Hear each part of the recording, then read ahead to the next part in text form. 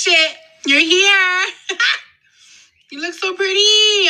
Good morning, good evening, good afternoon. This is your girl Joe, back at you again with another episode of Shit Under My Nails. And of course, this month is October, and I'm trying to come back to back with these murder, mystery, and mayhem month. And this is just where we get into each and every criminal's mind, their history, their upbringing, and things of that nature. So we want to make sure that we keep coming back to back with these bangers so that y'all can stay tuned. And of course, I told you more murders, more mysteries, more mayhem. And today's episode is officially called The Moors Murder. All right, so today's episode is about actually two characters. This week we're doing couples only, where we're getting to each and every history of each and every person. So we're talking about a murder called Moors Murder. And basically it's about a young man by the name of Ian Bradley and a young lady by the name of Maria Hindley. Okay. I'm going to get into Ian first. Let's just check out his background. Ian was born in Scotland. And of course, he went by the name of Ian Duncan. He was born January the 2nd, 1938. And he was born to a mother by the name of Margaret Peggy Stewart. Of course, Miss Peggy, she was unmarried. And she was a tea room waitress. They couldn't really identify Ian's dad. She, of course, said that it was a news anchor who basically died 3 months prior to Ian being born. Still, there is no report of who the official father was. Miss Peggy, the mother of Ian, she didn't get enough help and support from family, so she ended up giving sweet little Ian to a couple by the name of Mary and John Slogan. The couple who adopted Ian actually had 4 kids of their own. And of course, Ian took their last name for their family. So Ian became, instead of Ian Duncan, he became Ian Slogan. His mother continued to visit him within his childhood, so it wasn't a closed adoption. Of course, a couple of different authors that wrote about Ian basically stated that he took a liking into torturing animals as he was younger.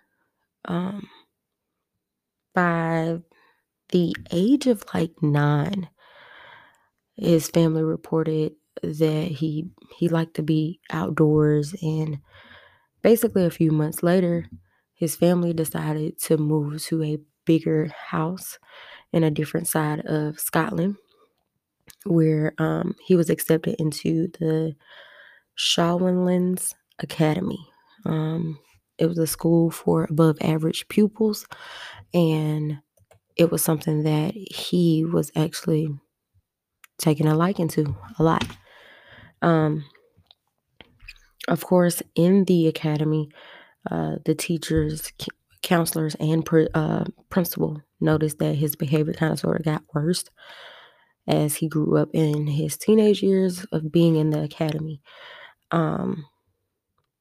He was in juvenile court twice for breaking in homes. He had left the academy at the age of 15 and ended up taking a job in Govan. 9 months later, he became a butcher's messenger boy. He had a girlfriend at the time. His girlfriend's name was Evelyn Grant, but their relationship ended because he basically threatened her with a butter knife after she visited the dance with another boy. He, of course, again was in court. Of course, he was in court so many times as a young boy from the ages 9 to 15. The judge basically knew his name.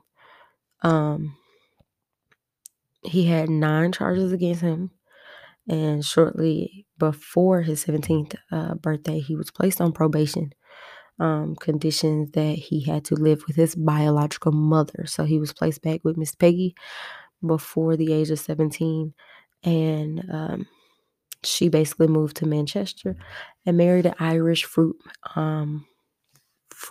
merchant by the name of Patrick Brady. Mr. Brady obviously gave Ian a job as a fruit porter at the Smithfield Marketing, and of course, Ian took his last name, so he had his last name changed at least 3 times already. Within a year of moving to Manchester, Bradley was caught with a sack of lead steel he had stole and was trying to smuggle it out of the market. He was sent to Strangeways for about 3 months, which is a prison. Well, not even a prison. It was a juvenile hall, as he was still under 18. He was sentenced to 2 years in Brolst for training. He was sent to a house called Lochman in London and the Hayville Brostal in the West Riding, Yorkshire. After becoming drunk off the brew that he made in the unit, he was released on November the 14th, 1957, and Ian returned to Manchester, where he took on a laboring job, which he hated, of course, and was dismissed from jobs at the brewery that he worked in out in Hayville. He decided he wanted to better himself after all the hell and chaos of his younger years. And because he wanted to better himself, he decided to obtain a set of instructional manuals on bookkeeping from his local public library. And January 1959, Brady actually appeared for and was offered a clinical job in Millward, a wholesale chemical distribution company in Gorton. He was regarded by his colleagues as quiet, punctual, but he was short-tempered. He read books and kind of sort of kept to himself. And he rode his bike. His little motorbike club that he was in called the Tiger Cub Motorcycle Gang, which he would use to visit Penny's. Ian and Myra's plans for robbing came to nothing, but they became interested in photography, which, I mean, I guess you can look at that as an upside, right? Because they became interested in photography, Ian he already owned a box of brownies, which was used to take photos of Mary and her dog and puppets. But he upgraded to a more sophisticated model as he purchased lights and a darkroom equipment. The pair took photos of each other for the time would be considered explicit. Samira demonstrated a marked change for her earlier, more shy and well-kept image. Next coming years, they decided to go on a very interesting spree. Not a shopping spree that most people are used to, but Myra claimed that Ian began to talk about committing the perfect murder. And this was around July 1963. And they often would speak to at the time. They spoke to a author who published a novel named Compulsion, which eventually turned into a movie later on. And again, this was just a fantasy of Ian's. This story specifically tells about a case of two young men from good families who attempted to commit the perfect murder of a 12-year-old boy and escape the death penalty because of their age. Around 1963, Ian had moved in with Myra at her grandmother's house. And on the 12th of July, 1963, the two of them committed their first murder. The victim was Reedon, who basically attended school with Myra's younger sister and had also been in a short relationship with David Smith, a local boy with 3 criminal convictions for minor crimes. Police found one who had seen Reed before his disappearance, and although the 15-year-old boy, David, was questioned by police, he was cleared of any involvement in his death. The second victim that they had was by the name of Kilbride, and he was actually killed on the 23rd of November, 1963. A huge search was undertaken with 700 statements taken and 500 missing posters printed. 8 days after he failed to return home, 2,000 people went to go look for this young man in wasted land and different buildings. Myra hired a vehicle. A week after Kilbride went missing, Myra hired a vehicle. Myra hired a vehicle a week after Kilbride went missing.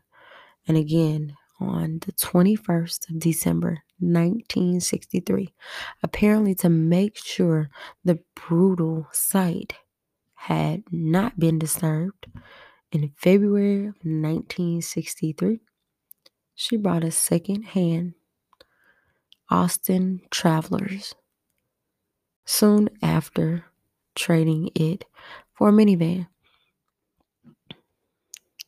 Brent disappeared on the 16th of June, 1964.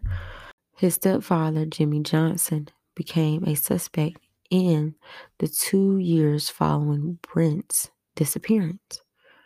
Johnson had taken Johnson, the father of the young man whose van was traded with Myra, had been questioned, and detectives searched under the floorboards of the Johnson's house, basically discovering in the roadwork connection. It extended to search the entire street. There was another victim by the name of Maureen Hindley, Maureen Hindley, married to David Smith on August the 15th, 1964. The marriage was a hasty arrangement and performed at the register office. None of the Hindley relatives attended. Myra did not approve of the marriage, and her mother was embarrassed. Maureen, which is the baby sister of Myra, was about 7 months pregnant. The newlyweds had moved into Smith's father's house. The next day, Ian suggested that the four take a day trip to Windmore. This was the first time Ian and David had properly met. Ian was apparently impressed by David's demeanor. The two talked about society, the disturbing of wealth, and the possibility of, doing another and the possibility of robbing another bank. David was real impressionable. Of course, he was younger than Ian, and basically, Ian was impressed by David, who throughout the day had paid for food, wine, and everything on this little day trip that they took. The trip to the Lake District was the first of many outings. Ian was apparently jealous of their relationship, but became close to her sister. In 1964, Ian Henley, grandmother, and Ian were rehoused as part of the post-war slum clearance in Manchester to 16 Wardlebrook Avenue in the new Overspill estate of Hartsley. Myra and Ian became friends with a Patricia Hodges, an 11-year-old girl who lived at 12 Wattlebrook Avenue, so not that far.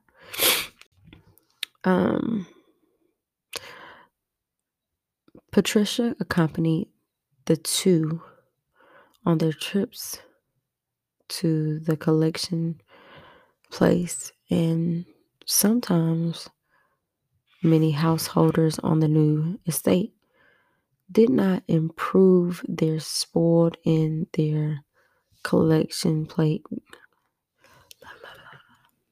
Accompanied them in so many different outings and grocery stores and things of that nature.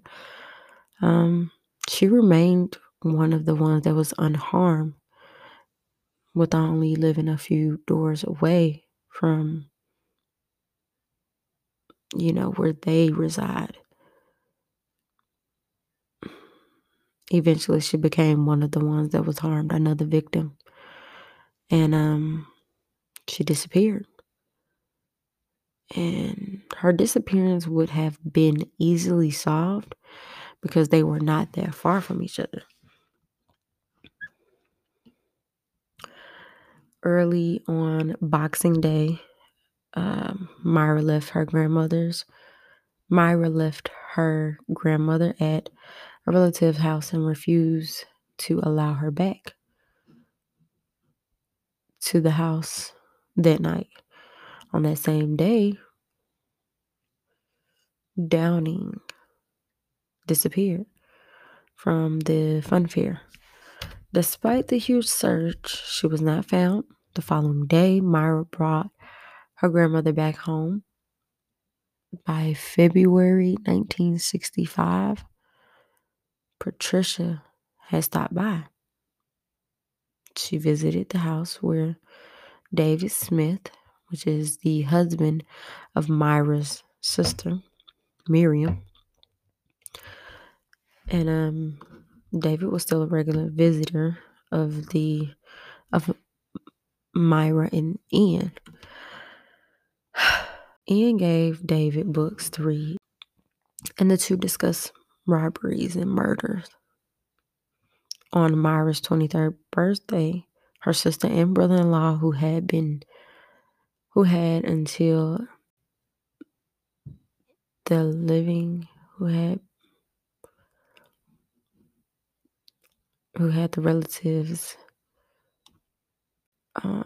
basically block the flat, and the two couples began to see each other more regularly, but usually only on Ian's terms.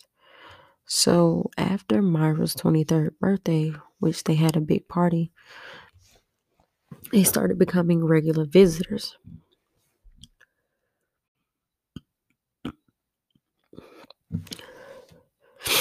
During the 1990s, Myra claimed that she took a part in killings only because Ian had drugged her and was blackmailing her with pornographic pictures he had taken of her.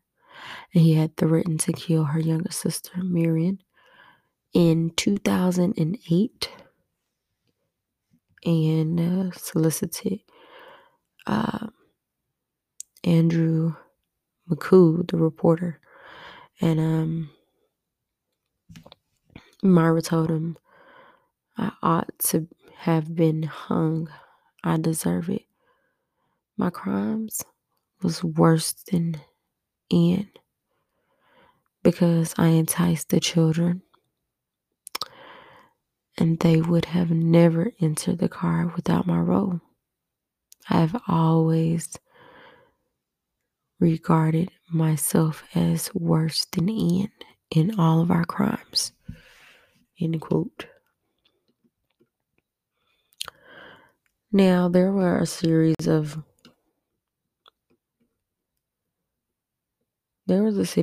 five major murders.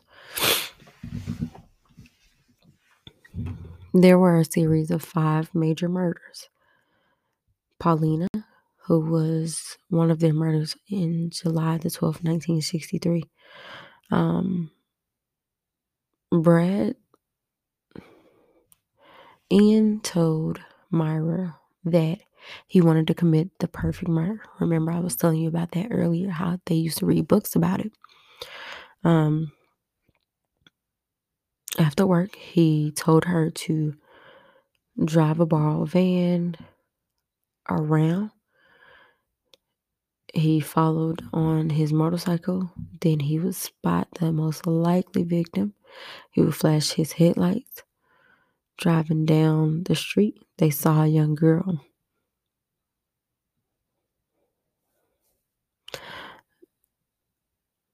And Ian would signal Myra, who did not stop because she recognized the little girl was the 8-year-old neighbor's daughter. Sometimes around like 7:30 on another street, Ian signaled Myra to stop for the 16-year-old Paulina, a schoolmate of Myra's sister. On the way to the dance, Henley offered Paulina a lift. At various times, Ian gave conflicted statements about the extent to which she versus Ian were responsibly for Paulina's sake being selected as their first official victim. But she said she felt there would be less attention given to the disappearance of teenagers than a missing 8-year-old. So that is why she rode past the 8-year-old, not because it was the neighbor, not because it was the neighbor's child. Once Paulina got into the van, Ian asked her help in search for an expensive lost glove. Paulina agreed, and they drove there. Bradley arrived on his motorcycle. Ian told Paulina he would help in the search.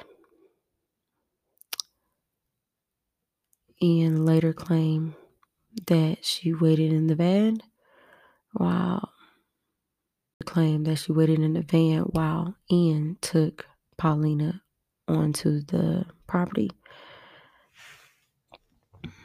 Ian returned alone after 30 minutes and took Myra to the spot where Paulina lied, dying. Paulina's clothes were everywhere, and she was nearly decapitated by 2 cuts to the throat, including a 4-inch incision across her voice box, inflicted with considerable force, and onto which the collar of a coat and a throat chain had been pushed. When Myra asked Ian whether he had raped Paulina, his reply was, "Of course I did." Myra stayed with Paulina while Ian retrieved a spade he had hid nearby on a previous visit. They returned to the van and buried Paulina. In Ian's account, Myra was not only present for the attack, but participated in the sexual assault. So in the back of their mind, they feel like, you know what I'm saying, we robbed together, we killed together, we fucked together.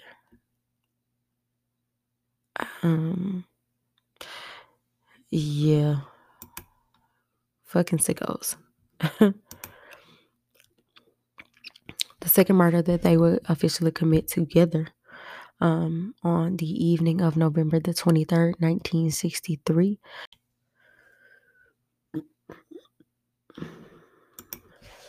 All right, so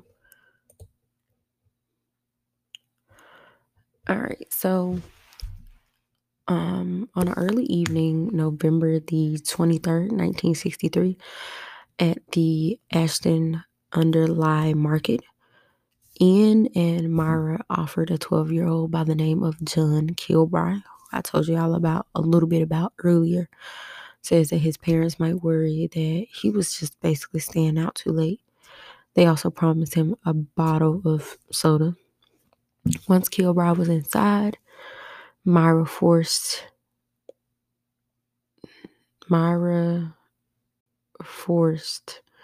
him in the car, and Ian said that they would have to make a detour to their home for the soda.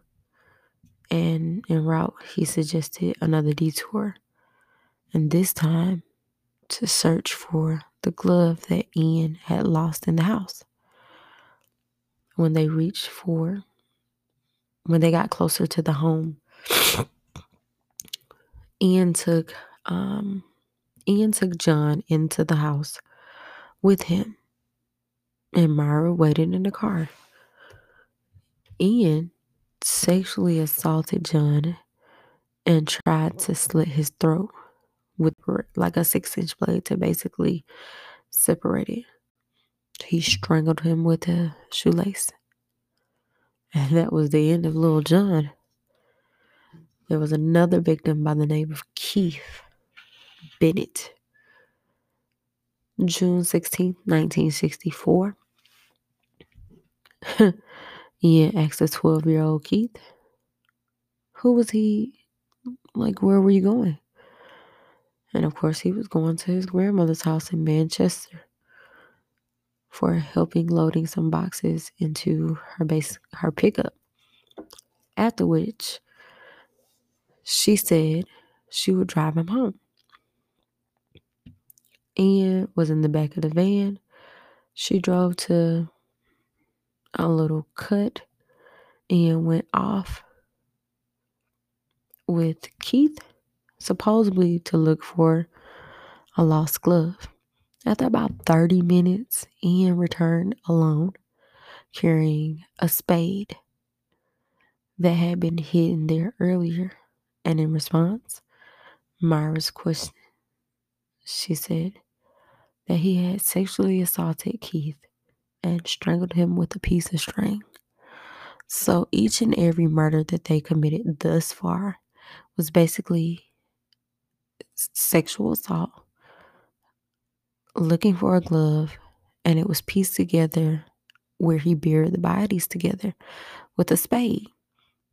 And for those who don't know, spades is a interesting game, but he had. The next victim was Leslie Ann Downey.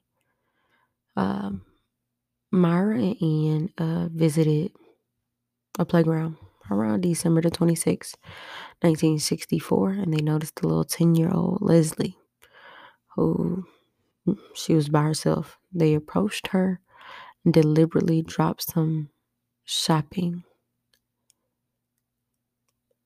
they were carrying. So they basically dropped something and then asked her to help take the packages in their car as if they needed any fucking help. And then to their home. At the house, Leslie was undressed, gagged, and forced to pose for photographs before being raped and killed, perhaps strangled with a piece of string, and later maintained that she went to fill the bathwater and found her dead when she returned. Ian claimed that Myra killed Leslie. The following morning, Myra and Ian drove the body by the moor and buried her naked with her clothes at her feet in a shallow grave. And a lot of things that I've heard thus far mostly maintain that, killers do certain things to show some type of remorse. And by doing that, that was their way of remorse. Now, another killing that happened in Manchester by the two duo on the evening of October the 6th, 1965, Ian and Myra drove to the train station. And I feel like this is where they kind of sort of knew that their killing spree, or their perfect killing spree, as they would say, was coming to an end. So they went a little outside and drove to this train station. A few minutes later, of course, Ian reappeared in company with a 17-year-old by the name of Edwards Evans. And he appeared engineer. He was an engineer who worked in another little part of town, to whom he introduced Myra as his sister. They drove to Ian and Myra's home back in Hartsley, Chester, where they would relax over a bottle of wine. At this point, Ian sent Myra to go get David, the husband of Myra's younger sister. Ian's family had not approved of Myra marrying David, who had basically, they knew David was an ain't shit nigga. And at this point, they had proven time and time again that David Smith, who had married Myra's younger sister, he ain't shit. And he ain't never gonna be shit. But this is where he came into play. Throughout the previous years, Ian had been cultivated at the friendship that him and David had, Ian and David. And then Ian sometimes would increasingly worry about Myra as she felt like she was scared for her safety being around Ian. So basically, Ian returned with David and told him to wait outside for the signal, a flashing light. When the signal came, Smith knocked on the door and was met by Ian, who had asked if he had come for the miniature wine bottles and left in the kitchen, and says that he was going to collect the wine. David told the police, I waited about a minute or two, then suddenly I heard a hell of a scream. It sounded like a woman, kind of real high pitched. Then the screams carried on one after another, really, really loud. Then I heard Myra shout. Then I heard Myra shout, "Dave, help him," very loud. When I ran in, I just stood inside the living room and I saw the young lad.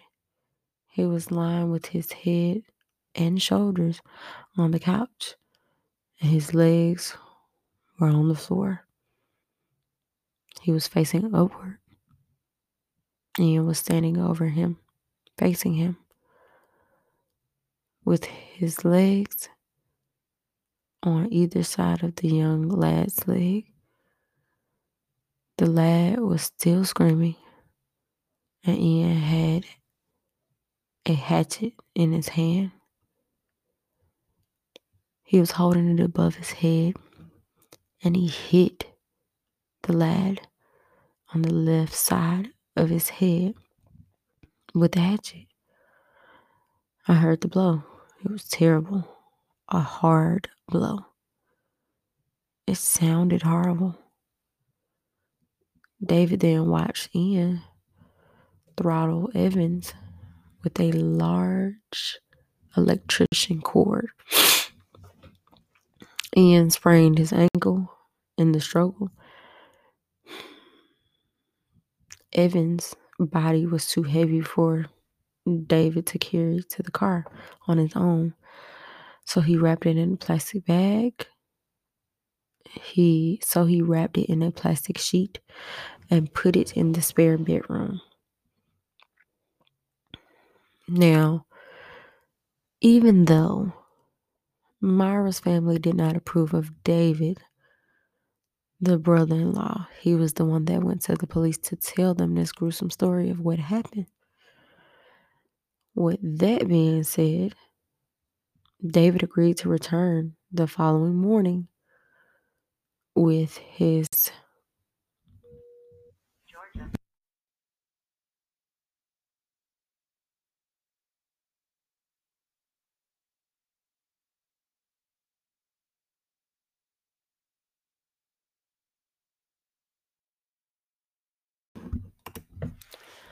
All right, so Myra Henley was born in Crumplesall on the 23rd of July, 1942, and raised in Gorton, like the working class area of Manchester.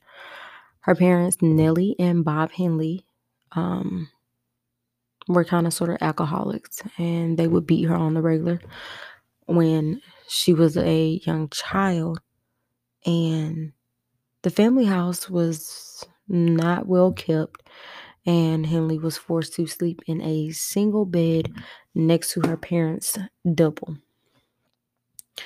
The living situation basically deteriorated her future when Myra's sister was born in August 1946. So she began to share a twin one mattress with her sister. Like I said, she slept next to her parents.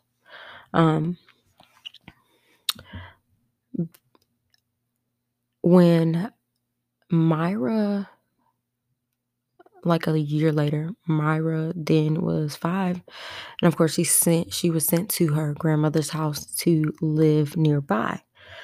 Myra's father had to serve a couple of years in the Second World War, and he was stationed in North America, Cyprus, and Italy. He had been known in the army as a hard man, and he was expected his daughters to be equally as tough. He taught her how to fight and insisted that she stuck up for herself when Myra was about 8 a local boy scratched her cheek, drawing blood. She burst into tears and ran to her father, who threatened to leather, which is basically whoop their ass. He basically threatened to whoop their ass. Myra found the boy and knocked him down with a series of punches. Um, so about 8 years old, and this was her quote from her journal after she fought the dude, was an 8-year-old, I'd score my first victory. Malcolm, who was basically a professor at Cardiff University, written that Myra's relationship with her father was brutalist. She was not the only use of violence in the house, but reward for it outside. So she would get rewarded for doing the most horrible things, whooping people's ass, stealing money, stealing just everything. So she was taught that violence and crime was basically the way to go, no matter what. One of Myra's closest friends was about 13, named Michael Higgins, who kind of sort of lived not too far.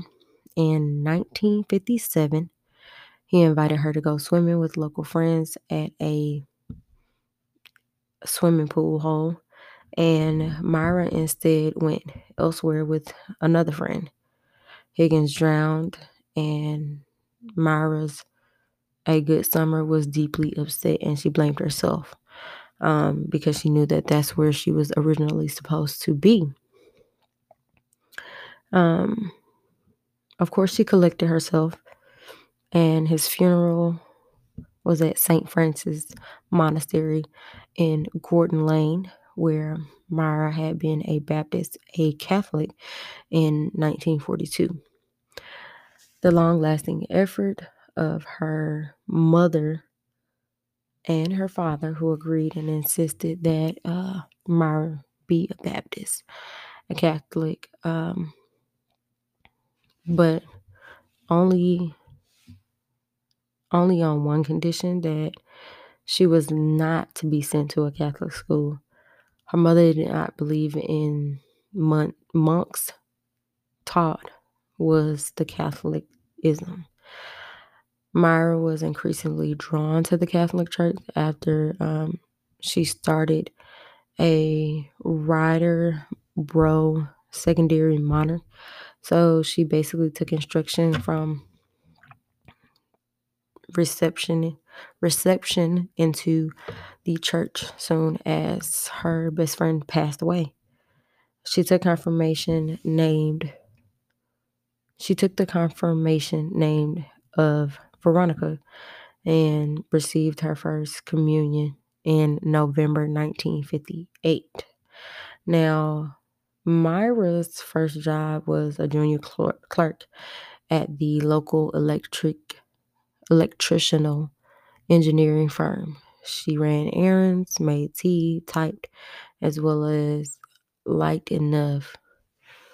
When she lost her first week's wages,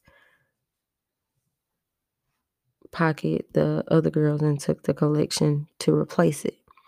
At 17, she was engaged after a short courtship, but called it off several months later after she decided the young man was too immature and unable to provide her with the life she wanted. She took 2 weeks of she took weekly judo lessons at the local school, but found partners reluctant to train her, as she was often slow to release her grip. She took a job at an engineering company in Gordon, but was dismissed after about 6 months because she was absent a lot. No real reason for that. Now, in January of 1961, the 18-year-old Myra joined the Millworks as a typist. Soon, she became infatuated with a young man by the name of Ian. Y'all remember Ian at the beginning of the story? So this is where they met. Despite learning that Ian had some type of criminal record, she began writing in her journal dates and letting it be known that she had a journal. She kind of kept a tab on all the dudes that she dealt with. And some of the entries that she would put in her diary uh, were basically more so of Ian, to whom she eventually spoke for the first time on July the 27th. Over the next few months, she continued to make these interesting but grew increasingly delusional over him until December the 22nd, when Ian asked her on a date to the movies. Many sources basically state that their dates followed a regular pattern: a trip to the movies, usually to watch an X rated film, and then back to Myra's house to drink German wine, and then gave her reading material, and the pair spent their lunch breaks, reading aloud to one another from accounts of Nazi eroticas. It's a little odd thing to want to do, but those two kiddos, they thought that that was something freaking amazing. Myra began emulating the idea of perfection. She bleached her hair blonde and applied a thick lipstick. She expressed her concern at some aspects of Ian's character in a letter to a childhood friend. She mentions an incident where she had been drugged by Ian, but also wrote of her obsession with him. A few months later, she asked her friend to destroy the letter. In her 3,000 word plague parole, written in 1978 and 1979, and it was submitted to the home sanctuary, where basically Myra said within months, when she was referring to Ian, he had convinced me that there was no God at all. He could have told me that the earth was flat, that the moon was green, cheese, that the moon was green cheese.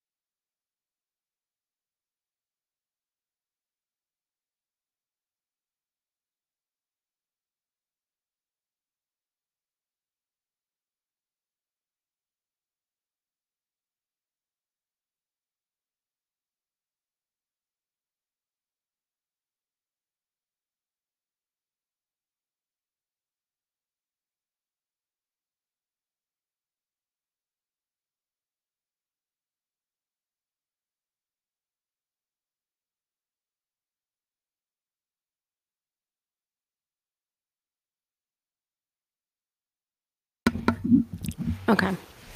So in this diary entry, she basically said within months, and she was talking about Ian, had convinced her that there was no God at all. He could have told me that the earth was flat, that the moon was made of green cheese, and the sun rose in the west. I would have believed him. Such is power of persuasion. End quote. So Myra began to actually just change up her appearance, wearing more clothes they were considering risque, such as high boots, shorter skirts, leather jackets, and the two became less sociable to their colleagues. The couple would regularly go to the library, borrowing books on philosophy as well as crime and torture. They also read books by Marquise de Sade. We're not even going to say that. They read these criminal books. Although Myra was not qualified to drive, she passed her test on November the 7th, 1963, after failing 3 times. She often hired a van in which the couple planned bank robberies. Ian befriended a guy named George, who was the president of the Rifle Club, and on several occasions visited 2 local shooting ranges. Um, George, although he was puzzled by her interest, arranged for her to buy a 22 rifle gun from a merchant in Manchester. She also asked to join the pistol club as well, but she was a poor shot and allegedly often bad tempered, so George told her that she was unsuitable. She did, though, manage to purchase a 45 and a Smith & Wesson 38.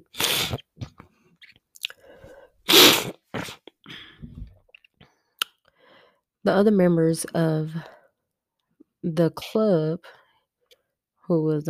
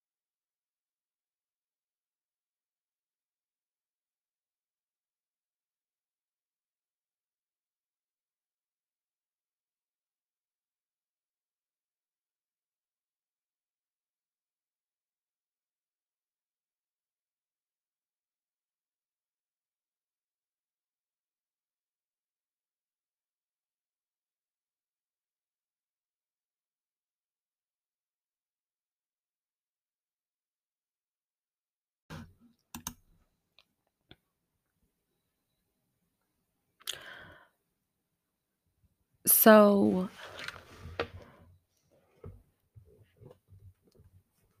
Miss Myra,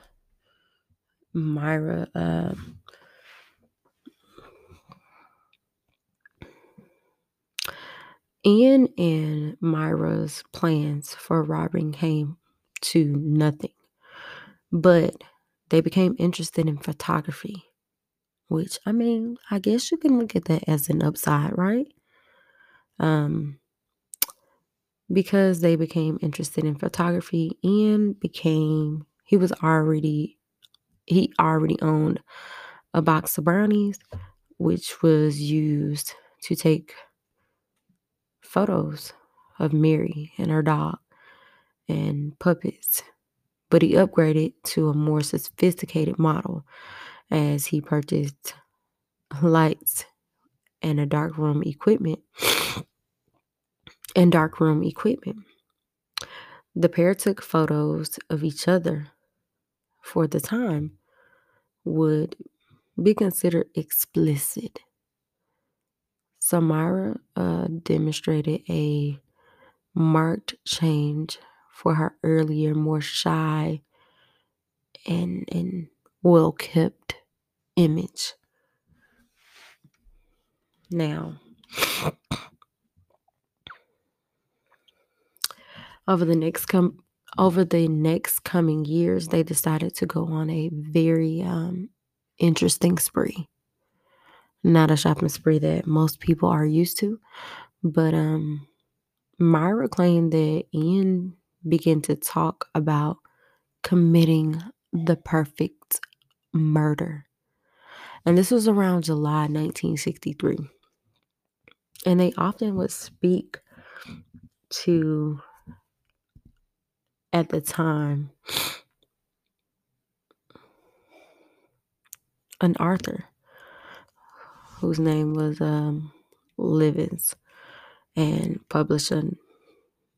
this person had published a novel in 1956, a couple of years before they began on this perfect murder spree.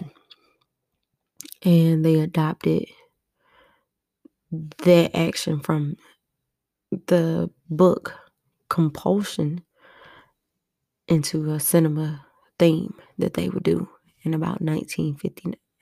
In 1959, it became a movie, Compulsion. So they spoke to a author who published a novel named Compulsion, which eventually turned into a movie later on. And again, this was just a fantasy of Ian's. This story specifically tells about a case of two young men from good families who attempted to commit the perfect murder of a 12-year-old boy and escape the death penalty because of their age. Around 1963, Ian had moved in with Myra at her grandmother's house. And on the 12th of July, 1963, the two of them committed their first murder.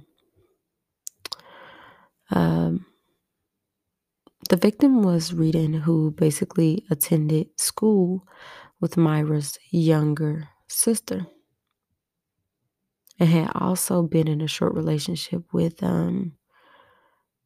David Smith, a local boy with 3 criminal convictions for minor crimes. Police found one who had seen Reed before his disappearance, and although the 15-year-old boy, David, was questioned by police, he was cleared of any involvement in his death. The second victim that they had was by the name of Kilbride, and he was actually killed on the 23rd of November, 1963. A huge search was undertaken with 700 statements taken and 500 missing posters printed 8 days after he failed to return home. 2,000 people went to go look for this young man in wasted land and different buildings. Myra hired a vehicle a week after Kilbride went missing. Myra hired a vehicle. Myra hired a vehicle a week after Kilbride went missing, and again on the 21st of December, 1963, apparently to make sure the brutal site had not been disturbed. In February of 1963, she bought a second-hand Austin Travelers, but soon after trading it for a minivan. Brent disappeared on the 16th of June, 1964. His stepfather, Jimmy Johnson, became a suspect of the 2-year-old His stepfather, Jimmy Johnson, became a suspect in the 2 years following Brent's disappearance. Johnson had taken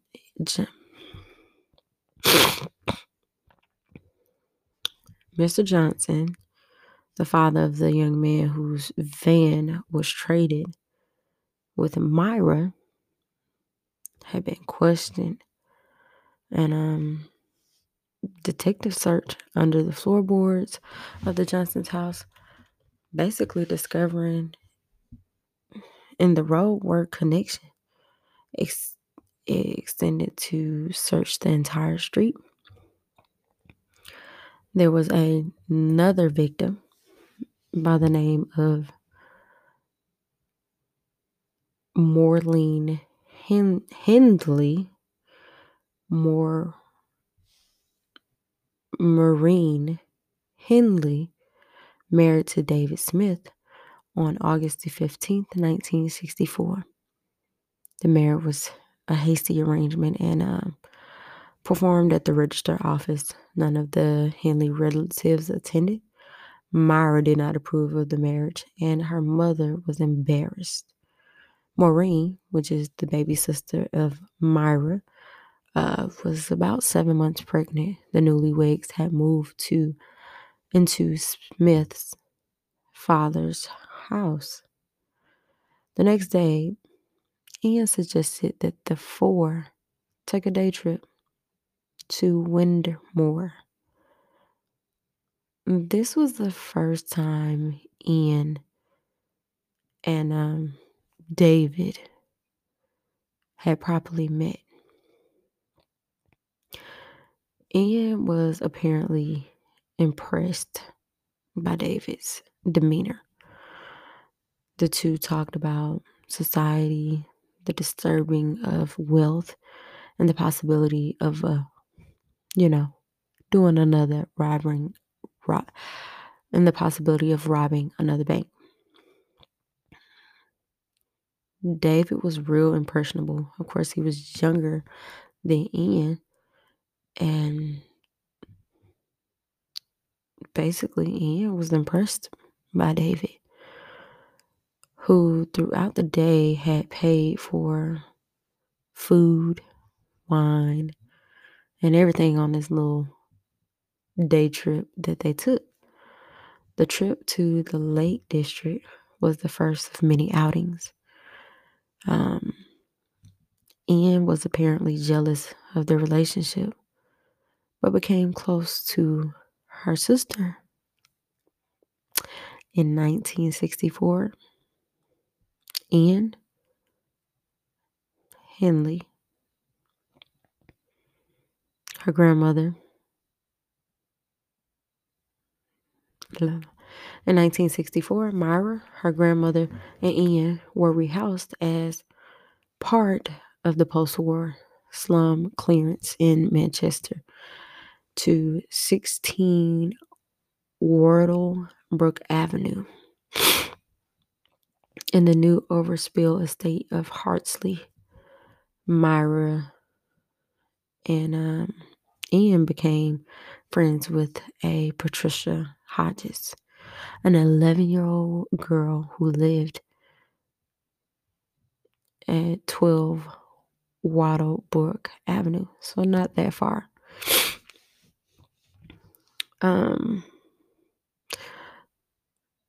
Patricia accompanied the two on their trips to the collection place, and sometimes many householders on the new estate did not improve their spoiled in their collection plate.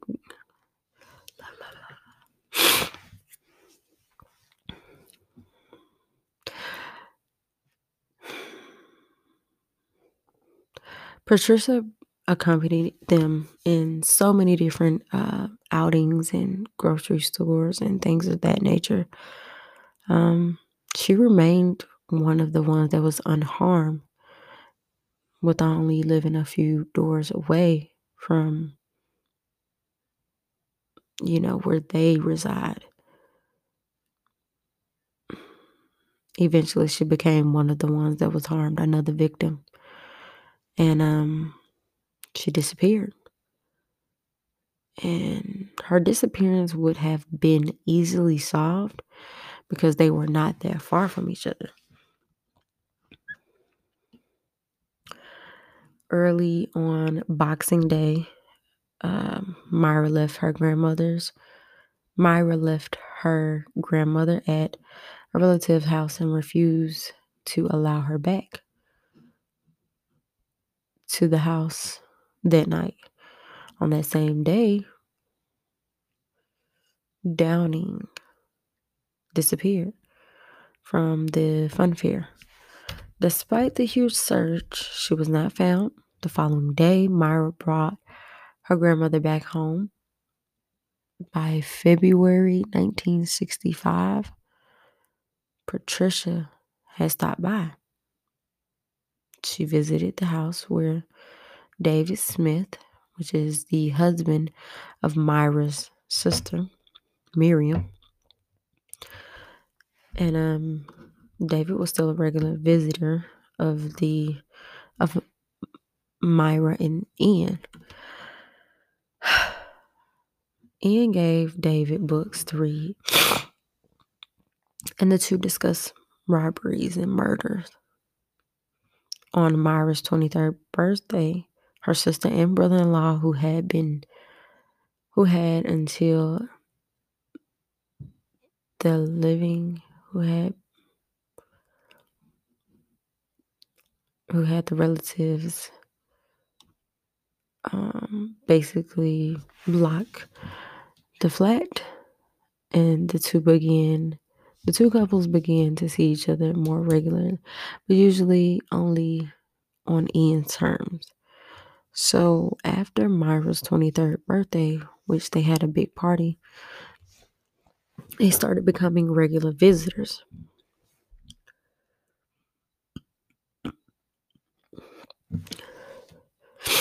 During the 1990s, Myra claimed that she took a part in killings only because Ian had drugged her and was blackmailing her with pornographic pictures he had taken of her. And he had threatened to kill her younger sister, Miriam, in 2008 and solicited Andrew McCoo, the reporter. And Myra told him, "I ought to have been hung. I deserve it. My crimes was worse than Ian because I enticed the children, and they would have never entered the car without my role. I have always regarded myself as worse than Ian in all of our crimes." End quote. Now, there were a series of There was a series of 5 major murders. There were a series of 5 major murders. Paulina, who was one of their murders in July the 12th, 1963. Brad Ian told Myra that he wanted to commit the perfect murder. Remember, I was telling you about that earlier, how they used to read books about it. After work, he told her to drive a borrowed van around. He followed on his motorcycle. Then he would spot the most likely victim. He would flash his headlights. Driving down the street, they saw a young girl.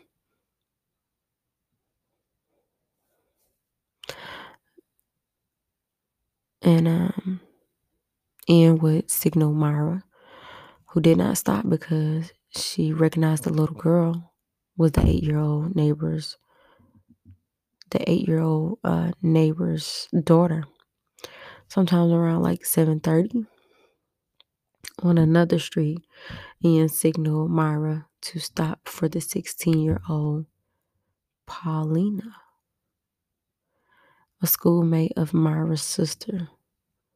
On the way to the dance, Henley offered Paulina a lift. At various times, Ian gave conflicted statements about the extent to which she versus Ian were responsibility for Paulina's sake being selected as their first official victim. But she said she felt there would be less attention given to the disappearance of teenagers than a missing 8-year-old. So that is why she rode past the 8-year-old, not because it was the neighbor, not because it was the neighbor's child. Once Paulina got into the van, Ian asked her help in search for an expensive lost glove. Paulina agreed, and they drove there. Bradley arrived on his motorcycle. Ian told Paulina he would help in the search. Ian later claimed that she waited in the van while... No. Myra later claimed that she waited in the van while Ian took Paulina onto the property. Ian returned alone after 30 minutes and took Myra to the spot where Paulina lied, dying. Paulina's clothes were everywhere, and she was nearly decapitated by 2 cuts to the throat, including a 4-inch incision across her voice box, inflicted with considerable force, and onto which the collar of a coat and a throat chain had been pushed. When Myra asked Ian whether he had raped Paulina, his reply was, "Of course I did." Myra stayed with Paulina while Ian retrieved a spade he had hid nearby on a previous visit. They returned to the van and buried Paulina. In Ian's account, Myra was not only present for the attack, but participated in the sexual assault. So in the back of their mind, they feel like, you know what I'm saying, we robbed together, we killed together, we fucked together.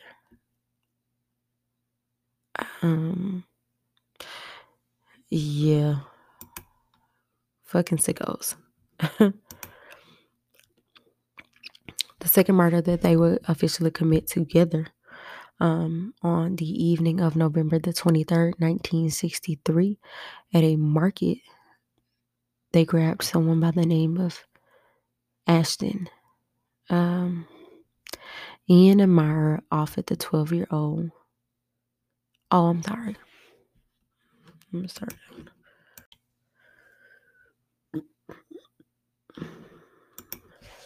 All right.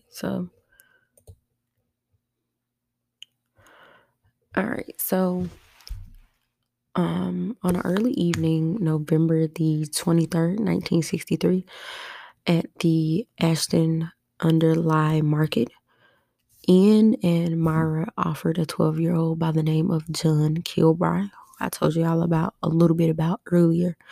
Says that his parents might worry that he was just basically staying out too late.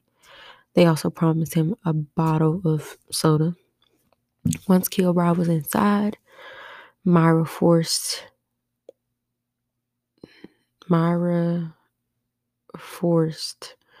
him in the car, and Ian said that they would have to make a detour to their home for the soda. And en route, he suggested another detour, and this time to search for the glove that Ian had lost in the house. When they got closer to the home, Ian took John into the house with him, and Myra waited in the car. Ian sexually assaulted John and tried to slit his throat with the 6-inch to separate, like a 6-inch blade to basically separate it. He strangled him with a shoelace. And that was the end of Little John. There was another victim by the name of Keith Bennett. June 16, 1964. Ian asked the 12-year-old Keith, who was he? Like, where were you going? And of course, he was going to his grandmother's house in Manchester for helping loading some boxes into her pickup. After which, she said she would drive him home. Ian was in the back of the van. She drove to a little cut. Ian went off with Keith, supposedly to look for a lost glove. After about 30 minutes, Ian returned alone, carrying a spade that had been hidden there earlier. And in response, Myra's question, she said that he had sexually assaulted Keith and strangled him with a piece of string. So each and every murder that they committed thus far was basically sexual assault, looking for a glove, and it was pieced together where he buried the bodies together with a spade. And for those who don't know, spades is a interesting game, but he had a spade.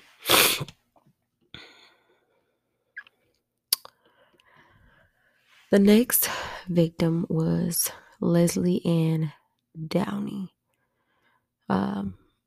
Myra and Ian visited a playground around December the 26th, 1964, and they noticed the little 10-year-old Leslie, who she was by herself. They approached her and deliberately dropped some shopping they were carrying. So they basically dropped something and then asked her to help take the packages in their car, as if they needed any fucking help. And then to their home. At the house, Leslie was undressed, gagged, and forced to pose for photographs before being raped and killed, perhaps strangled with a piece of string, and later maintained that she went to fill the bathwater and found her dead when she returned. Ian claimed that Myra killed Leslie. The following morning, Myra and Ian drove the body by the moor and buried her naked with her clothes at her feet in a shallow grave. And a lot of things that I've heard thus far mostly maintain that, killers do certain things to show some type of remorse. And by doing that, that was their way of remorse.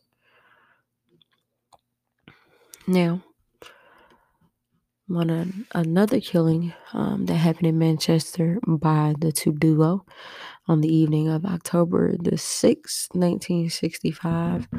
Ian and Myra drove to the train station. And I feel like this is where they kind of sort of knew that their killing spree, or their perfect killing spree, as they would say, was coming to an end. So they went a little outside and drove to this train station. A few minutes later, of course, Ian reappeared in company with a 17-year-old by the name of Edwards Evans. And he appeared engineer.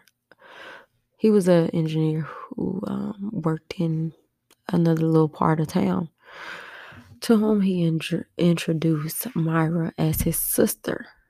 They drove to Ian and Myra's home back in Hartsley, Chester, where they would relax over a bottle of wine. At this point, Ian sent Myra to go get David, the husband of Myra's younger sister. Ian's family had not approved of Myra marrying David, who had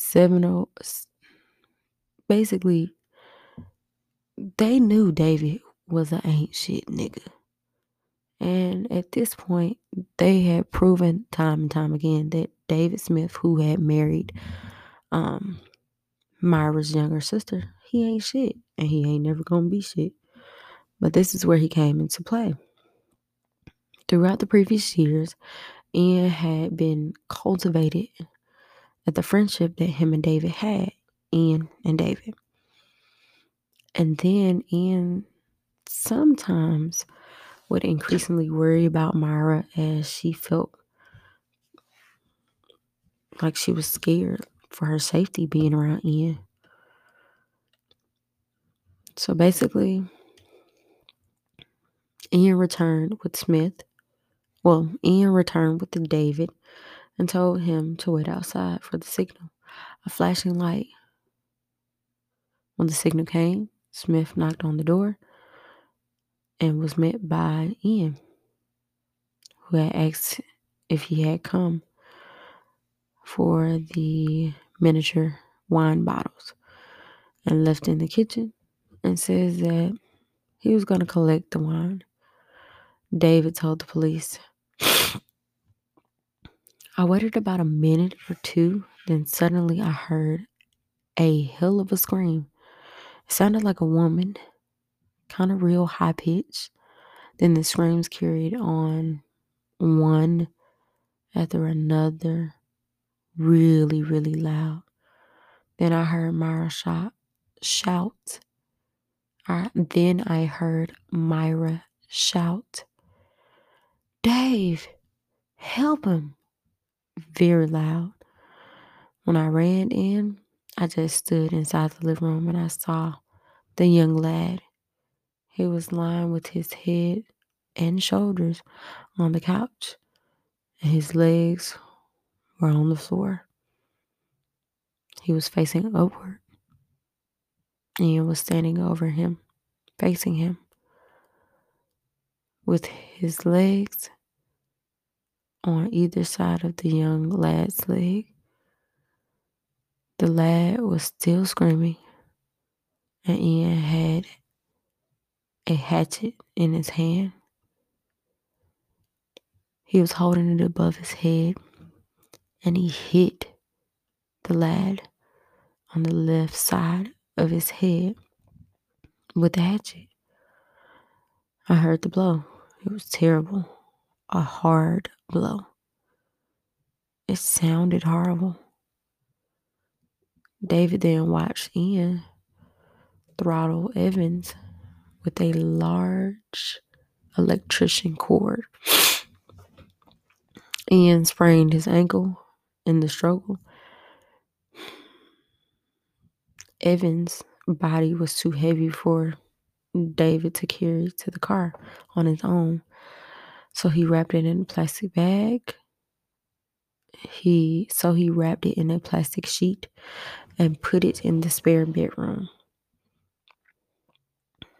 Now, even though Myra's family did not approve of David, the brother-in-law, he was the one that went to the police to tell them this gruesome story of what happened. With that being said, David agreed to return the following morning with his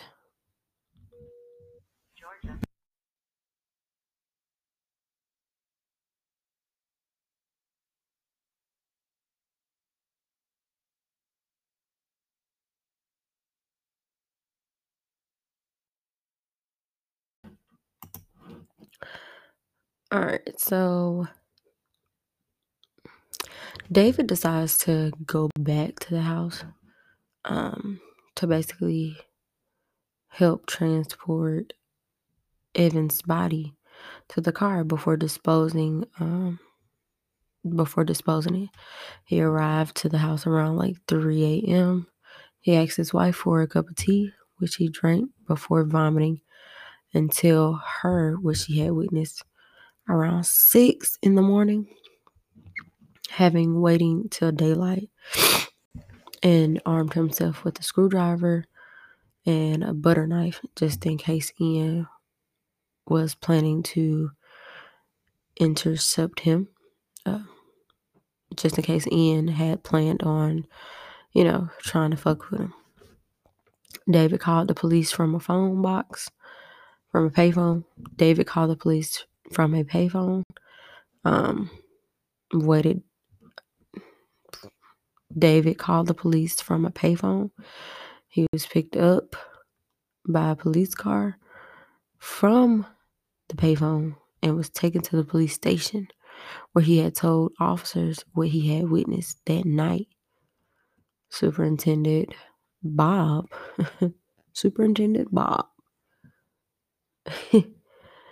That's not funny. Bob, who was basically the police department, he went to go search the flat of Myra and Ian, and was accompanied by detectives and sergeant who wore disguises of a delivery person all over the top of their uniform. He asked Myra at the back door if her husband was home. When she denied that she had a husband or that a man was in the house, Bob identified himself. Myra led him into the living room where Ian was lying and writing to his employer about his ankle injury. Bob explained that he was investigating an act of violence involving guns that was reported to have taken place the previous night. Myra denied that there had been any violence and allowed the police to look around the house, and then the police asked for the key to the locked spare bedroom. Myra said it was her workplace, but after police offered to take her to retrieve the key, Ian told her to hand it over. When the police returned to the living room, they arrested Ian on suspicion of murder. And Ian was getting dressed and he said, "Eddie, I had a row and the situation just got out of hand." So basically, he was trying to put it out there like, "My nigga, we just got to fighting. It just got out of hand." "No, my nigga, you murdered somebody. Like, let's not play these games, Ian. You murdered somebody." So they did like a thorough analysis of everything that pretty much happened. And Mara was not initially arrested when Ian was. She demanded to go with Ian to the police station, taking her dogs as well. She wanted everybody to go. If we going all together. She refused to make any statements about Evan's death beyond claiming it was an accident, and was allowed to go home on the condition that she returned the next day. Over 4 days, Mara visited her employer and asked to be fired so that she would have the ability to complete such. She basically wanted to get fired from her job to get unemployment. Doesn't that sound familiar? She wanted to get fired to get unemployment, and on one of these occasions, Myra found an envelope belonging to Ian, which she burned in an ashtray. She claimed she did not open it, but believed it had contained plans for bank robberies. On October the 11th, she too was arrested and taken into custody for being an accessory to the murder of Edward Evans.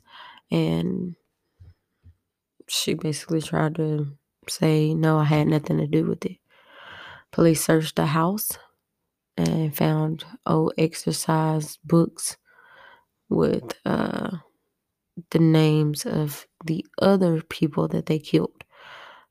Remember John Kilbride, which made Ian and Myra a suspect in the disappearance and the involvement of him. Ian told police that he and Evans had fought, but instead that he and David had murdered Evans, and Myra had only done what she was told. So basically, he realized that David was the snitch, and he was trying to get him. "Oh, you coming to jail with me, buddy?" "No, sir."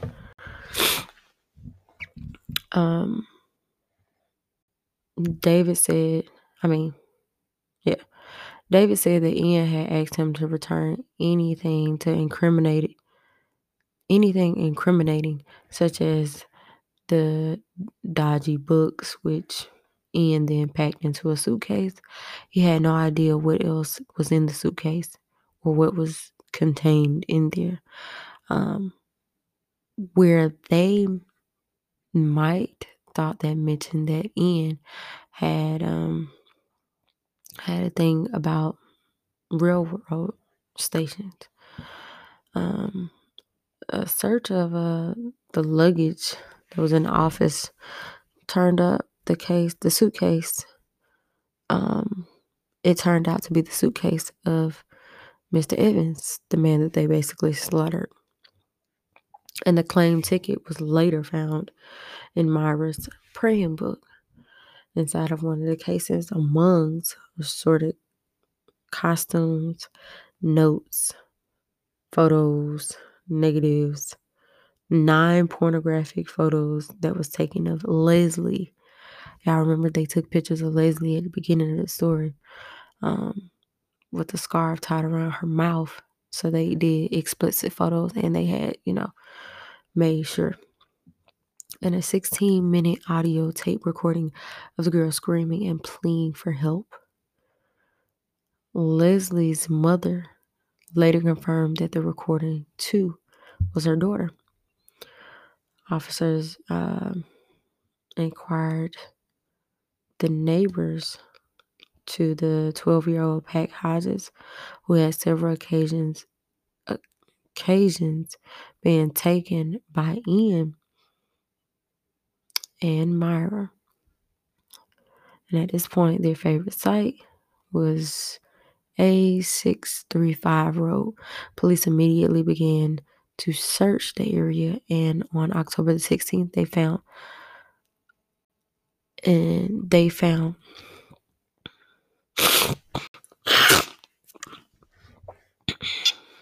on October the 16th, they found an arm who ended up being Kilbride. So he basically decapitated in the area where they would go and bury the bodies. Remember, I told you at the beginning of the story, he would leave a spade to remind him of where he left the bodies. The next day, they identified Leslie's body, who was still kind of visible, identifiable, and her mother was able to identify the clothes that were buried at the bottom of the shallow grave that they had dug for her. Along with that, what else was in the suitcase? More pictures, different scenes. David had told the police that Ian was a photographic proof of multiple murders. David had told the police that he knew that Ian had pictures and proof of multiple murders. Ian decided to remove the apparent innocent landscape from the house, which appealed to locals for assistance finding locations to match photographies. So basically, David put it out there that Ian was not your average person. He wanted to be out there with the people. So he would tell, different assortments of tourists that he was a photographer. And that's how they ended up killing more people. But around October the 21st, they ended up finding a badly decomposed body, Kilbride, which he was identified by his clothing. The same day of being held for the murders of Evan, Ian and Myra appeared in court, and they were getting charged with Leslie's murder. Each were brought before the court separately and remained in custody for a week. They made a 2-minute appearance on the 28th of October, and they remained in custody because that's when they ended up finding more bodies. The investigation of officers suspected that Myra and Ian of the murders, Ian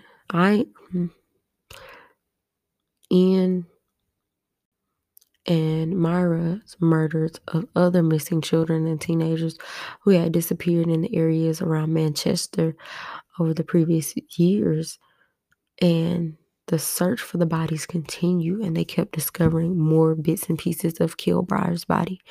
But with the winter coming in, they just called off the search in about November. So between October to November, they were finding more bits and pieces of this kid's body. They presented the evidence of the recording and admitted to taking pictures of Leslie, but insist that she had nothing to do with bringing her back to the house by two men who took it away again by December. Myra basically saying that she had nothing to do with Leslie's death. She stated that she had no sexual intercourse with her. She did not decapitate her body. She did not record anything, but let alone she was on the recording. December the 2nd, 1965, Ian had been charged with murders of Kilbride, Leslie, and Evans. Myra had been charged for the murders of just Leslie and Evans just for being an accessory. No, she was charged for murders for Leslie and Evans, but she was charged as an accessory for Kilbride because she stated she had nothing to do with that. During December the 6th, Ian was charged with murders of basically Evans, Kilbride, Leslie, and Myra was still only convicted of just the murders of Evans and Leslie, as well known knowledge of Ian and how he killed Kilbride, one of the other little kids. The prosecution's opening statement was held in camera rather than in open court. The defense asked for similar stipulation but was refused. The proceedings continued before 3 magistrates in Hyatt over like an 11-day period in December, and it ended in the pair who were committed in trial in Chester's.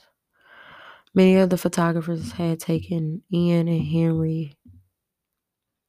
Many photographers had taken pictures of Ian and Myra for Myra's dog puppets, sometimes as a puppy. To help date the photos, detectives had surgeons examine the dog to determine his age. An examination required a general aesthetic, which Puppet did not recover.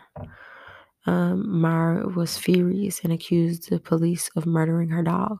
So basically, Myra, it was like this dog named Puppet was like her emotional support dog.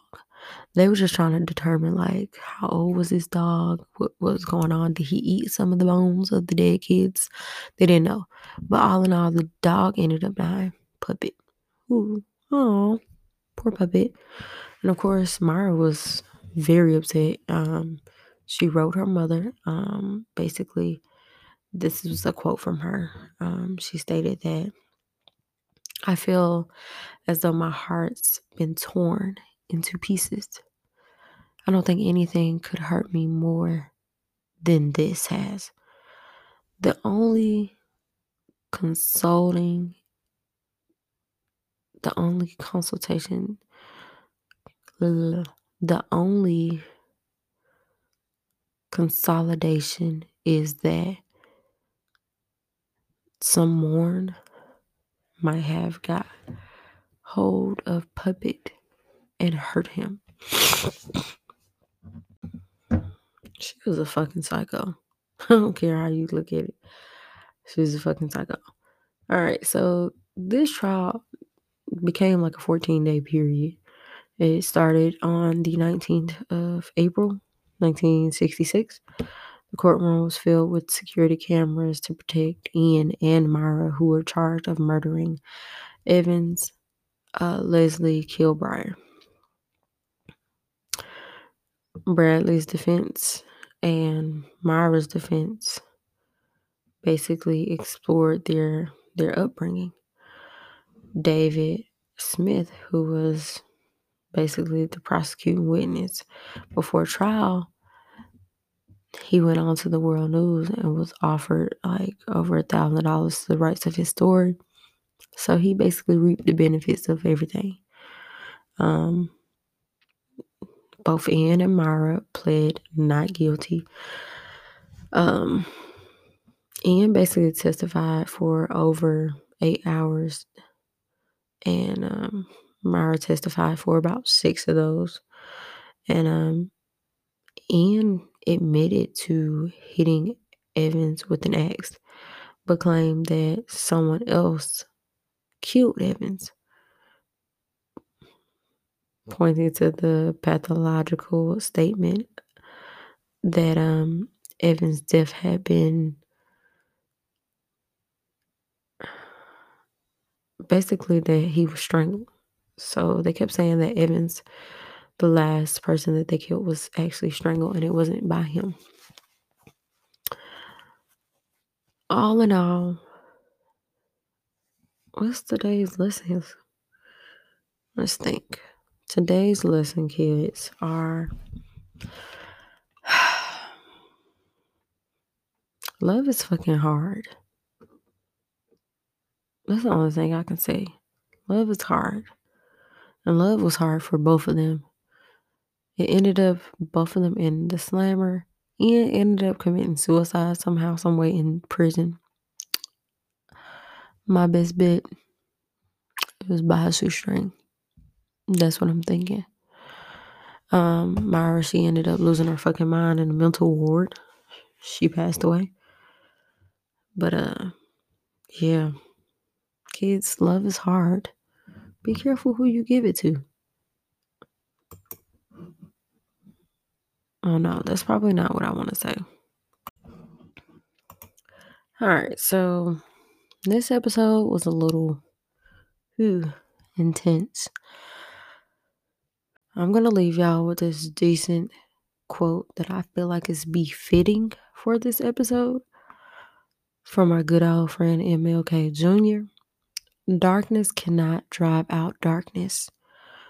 Only light can do that. Hate cannot drive out hate. Only love can do that. I think that's where I'm going to leave you guys. Think about it. As always, it's always going to be a beautiful day on the south side of GA. Gotta go pay some bills, y'all. Whew.